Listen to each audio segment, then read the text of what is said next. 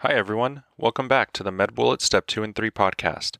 In today's episode, we cover the topic of necrotizing fasciitis found under the Dermatology section at medbullets.com.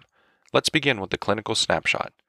A 45-year-old woman presents to the emergency department for severe pain of her left foot. She states that this has never happened before. Her symptom is accompanied by fever and generalized myalgias. Medical history is significant for type 2 diabetes mellitus.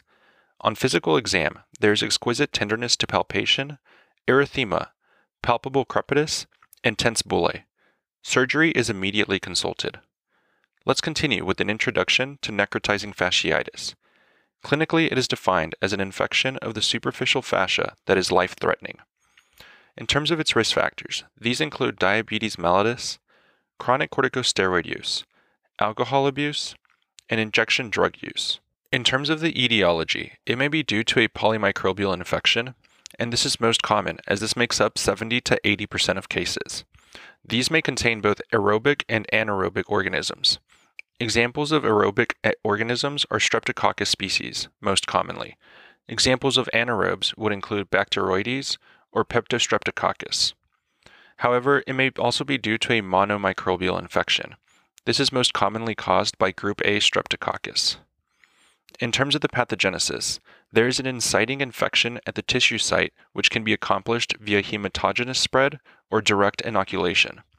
Then, the infection rapidly spreads, leading to vascular occlusion, which may cause ischemia and necrosis, and there may be crepitus in cases of gas-forming organisms such as Clostridium and anaerobic organisms. And in terms of the prognosis, remember that there is increased mortality and risk of amputation. Moving on to the presentation, symptoms may include severe pain, which is out of proportion to the superficial findings of the affected area, as well as a fever. And on exam, one may note tenderness to palpation, palpable crepitus, which is secondary to methane and CO2 production, erythema, bullae, blisters, or ulcers, cutaneous necrosis, and progression of disease despite antibiotic treatment. In terms of other imaging, magnetic resonance imaging, or MRI, is indicated as it can be helpful to determine the extent of the infection. However, it should not delay antibiotics and surgical debridement.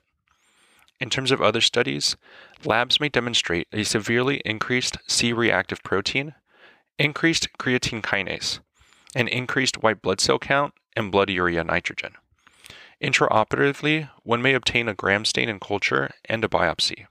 And in terms of the diagnostic criteria, remember that the diagnosis is based on clinical suspicion and confirmed intraoperatively with surgical debridement. However, remember that labs or imaging do not override clinical judgment. In terms of the differential, make sure to think about cellulitis, Staphylococcus scalded skin syndrome, and gas gangrene. With regards to treatment, remember that the management approach involves prompt surgical debridement as the mainstay of treatment along with antibiotic treatment. In terms of medical treatment options, these include intravenous empiric antibiotics. These are indicated as a treatment component of necrotizing fasciitis directed against the likely organisms. For example, antibiotics that target group A Streptococcus, gram-negative organisms, anaerobes, and methicillin-resistant Staphylococcus aureus, or MRSA. Specific drugs may include meropenem or piperacillin tazobactam and vancomycin or linezolid. Meropenem or piperacillin tazobactam help to cover for group A Streptococcus, gram-negative organisms, and anaerobes, while vancomycin or linezolid help to cover for MRSA. Other drug options include penicillin and clindamycin, which are the treatment of choice for known group A Streptococcus necrotizing fasciitis. Operative treatment options include surgical debridement, which is a necessary component of treatment that also confirms the diagnosis. And lastly, complications related to necrotizing fasciitis include streptococcal toxic shock syndrome, compartment syndrome, myositis, and muscle necrosis. Now that we've discussed the major points relating to necrotizing fasciitis, let's walk through some questions to apply what we've learned and get a sense of how the topic might be tested. For the first question, consider the following clinical scenario. A 40-year-old woman with a history of alcoholism presents to the emergency department complaining of extreme pain in her left leg for the past 4 days after falling while drunk. Vital signs are a temperature of 103.1 degrees Fahrenheit, a heart rate of 115 beats per minute, and a blood pressure of 108/74. Her leg demonstrates diffuse erythema and necrosis.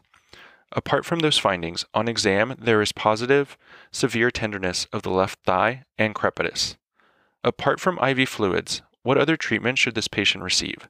And the answer choices are: Choice 1. Culture the wound and wait for the results before initiating directed antibiotic treatment. Choice 2. Aggressive fluid resuscitation and serial renal function studies. Choice 3. Systemic prednisone treatment. Choice 4. IV penicillin and clindamycin. Or choice 5. IV penicillin and clindamycin and surgical debridement.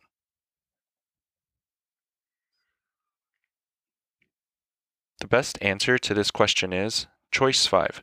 IV penicillin and clindamycin and surgical debridement. This patient has necrotizing fasciitis and should be immediately treated with IV fluid, empiric IV antibiotics, and surgical exploration and debridement. Broad-spectrum antibiotic coverage with IV penicillin and clindamycin is recommended until sensitivity-guided antibiotic therapy can be initiated. Necrotizing fasciitis is an infection of the skin and subcutaneous tissues that spreads along fascial planes. Most cases are polymicrobial, often involving multiple aerobic and anaerobic organisms. Patients present with severe pain and fever, and physical exam is often notable for crepitus if gas-producing bacteria are present, such as Clostridium perfringens. A study by Usatin and Sandy reviews several dermatological emergencies, including necrotizing fasciitis. They state that necrotizing fasciitis carries a poor prognosis, with an overall mortality rate of 25% overall and 70% in those with sepsis. Patients at risk include those with comorbidities such as diabetes mellitus, vascular disease, alcohol or IV drug abuse, NSAID use, and a history of trauma. They describe that pain that is out of proportion to other physical findings is a classic finding that helps to differentiate necrotizing fasciitis from cellulitis. A study by Misiakos et al. Describes the management of necrotizing fasciitis. They state that treatment should include medical management with broad-spectrum IV antibiotics, as well as surgical intervention with early drainage and debridement. The IV antibiotics chosen depend on the microbiological classification of necrotizing fasciitis. The use of a vacuum-assisted closure system improves recovery by promoting granulation tissue formation and aiding in the cleansing of the wound. Let's also discuss why the other choices are incorrect. Choice 1. Culture should be obtained in order to implement a directed antibiotic therapy based on the antibiotic sensitivity profile. However, immediate treatment with empiric IV antibiotics and surgical debridement should not be delayed. Choice 2. Aggressive fluid resuscitation and serial renal function studies would be appropriate in the setting of rhabdomyolysis, but it is not the recommended treatment for necrotizing fasciitis. Choice 3. Systemic prednisone treatment would be an acceptable treatment for bullous pemphigoid. However, systemic prednisone would be contraindicated in necrotizing fasciitis. Choice 4. Empiric IV antibiotics are recommended. However, they should be used in combination with surgical debridement. For the second question, consider the following clinical scenario. A 53-year-old man with type 2 diabetes mellitus presents to the emergency department complaining of the worst pain he has ever experienced in his right leg. He states that 2 days ago he cut his calf while working on the lawn. This morning he noticed a slight discoloration of his right calf. He says that although his leg does not look that bad, the pain is excruciating. Vital signs are the following: temperature of 102.5 degrees Fahrenheit, heart rate of 102 beats per minute, and blood pressure of 124/82. Physical exam reveals a slightly erythematous and swollen distal right calf that is extremely tender to palpation. What is the most common causative agent for this condition? And the answer choices are: Choice 1. Bacteroides fragilis. Choice 2. Vibrio vulnificus. Choice 3. Group A streptococcus. Choice 4. Methicillin-resistant Staphylococcus aureus. Or choice 5, Clostridium perfringens.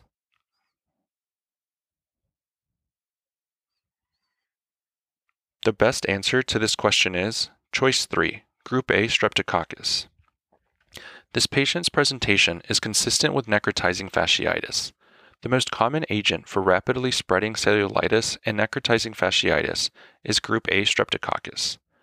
Necrotizing fasciitis is an infection of the skin and subcutaneous tissues that spreads along fascial planes.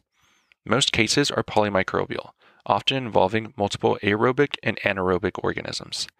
Patients present with severe pain and fever, and physical exam is often notable for crepitus if gas-producing bacteria are present, such as Clostridium perfringens, which would cause gas gangrene. Let's also discuss why the other choices are incorrect. Choices 1, 2, 4, and 5. Although these are all possible causes of necrotizing fasciitis, group A streptococcus is the most common causative organism. For the third question, consider the following clinical scenario. A 32-year-old man presents to the emergency department complaining of excruciating pain of his left calf. He states that he was bitten by a spider 3 days ago. However, yesterday his calf became swollen, red, and extremely painful. His vital signs are a temperature of 102.8 degrees Fahrenheit, heart rate of 112 beats per minute, and blood pressure of 134/76. On exam, his distal left leg is swollen, extremely tender to palpation, and appears purple and dusky. You note crepitus is present. A biopsy is performed and demonstrates necrotic dense connective tissue between fat lobules. What is the most likely diagnosis? And the answer choices are: Choice 1, deep vein thrombosis; Choice 2, thrombophlebitis; Choice 3, venous insufficiency; Choice 4, necrotizing fasciitis; or Choice 5, osteomyelitis.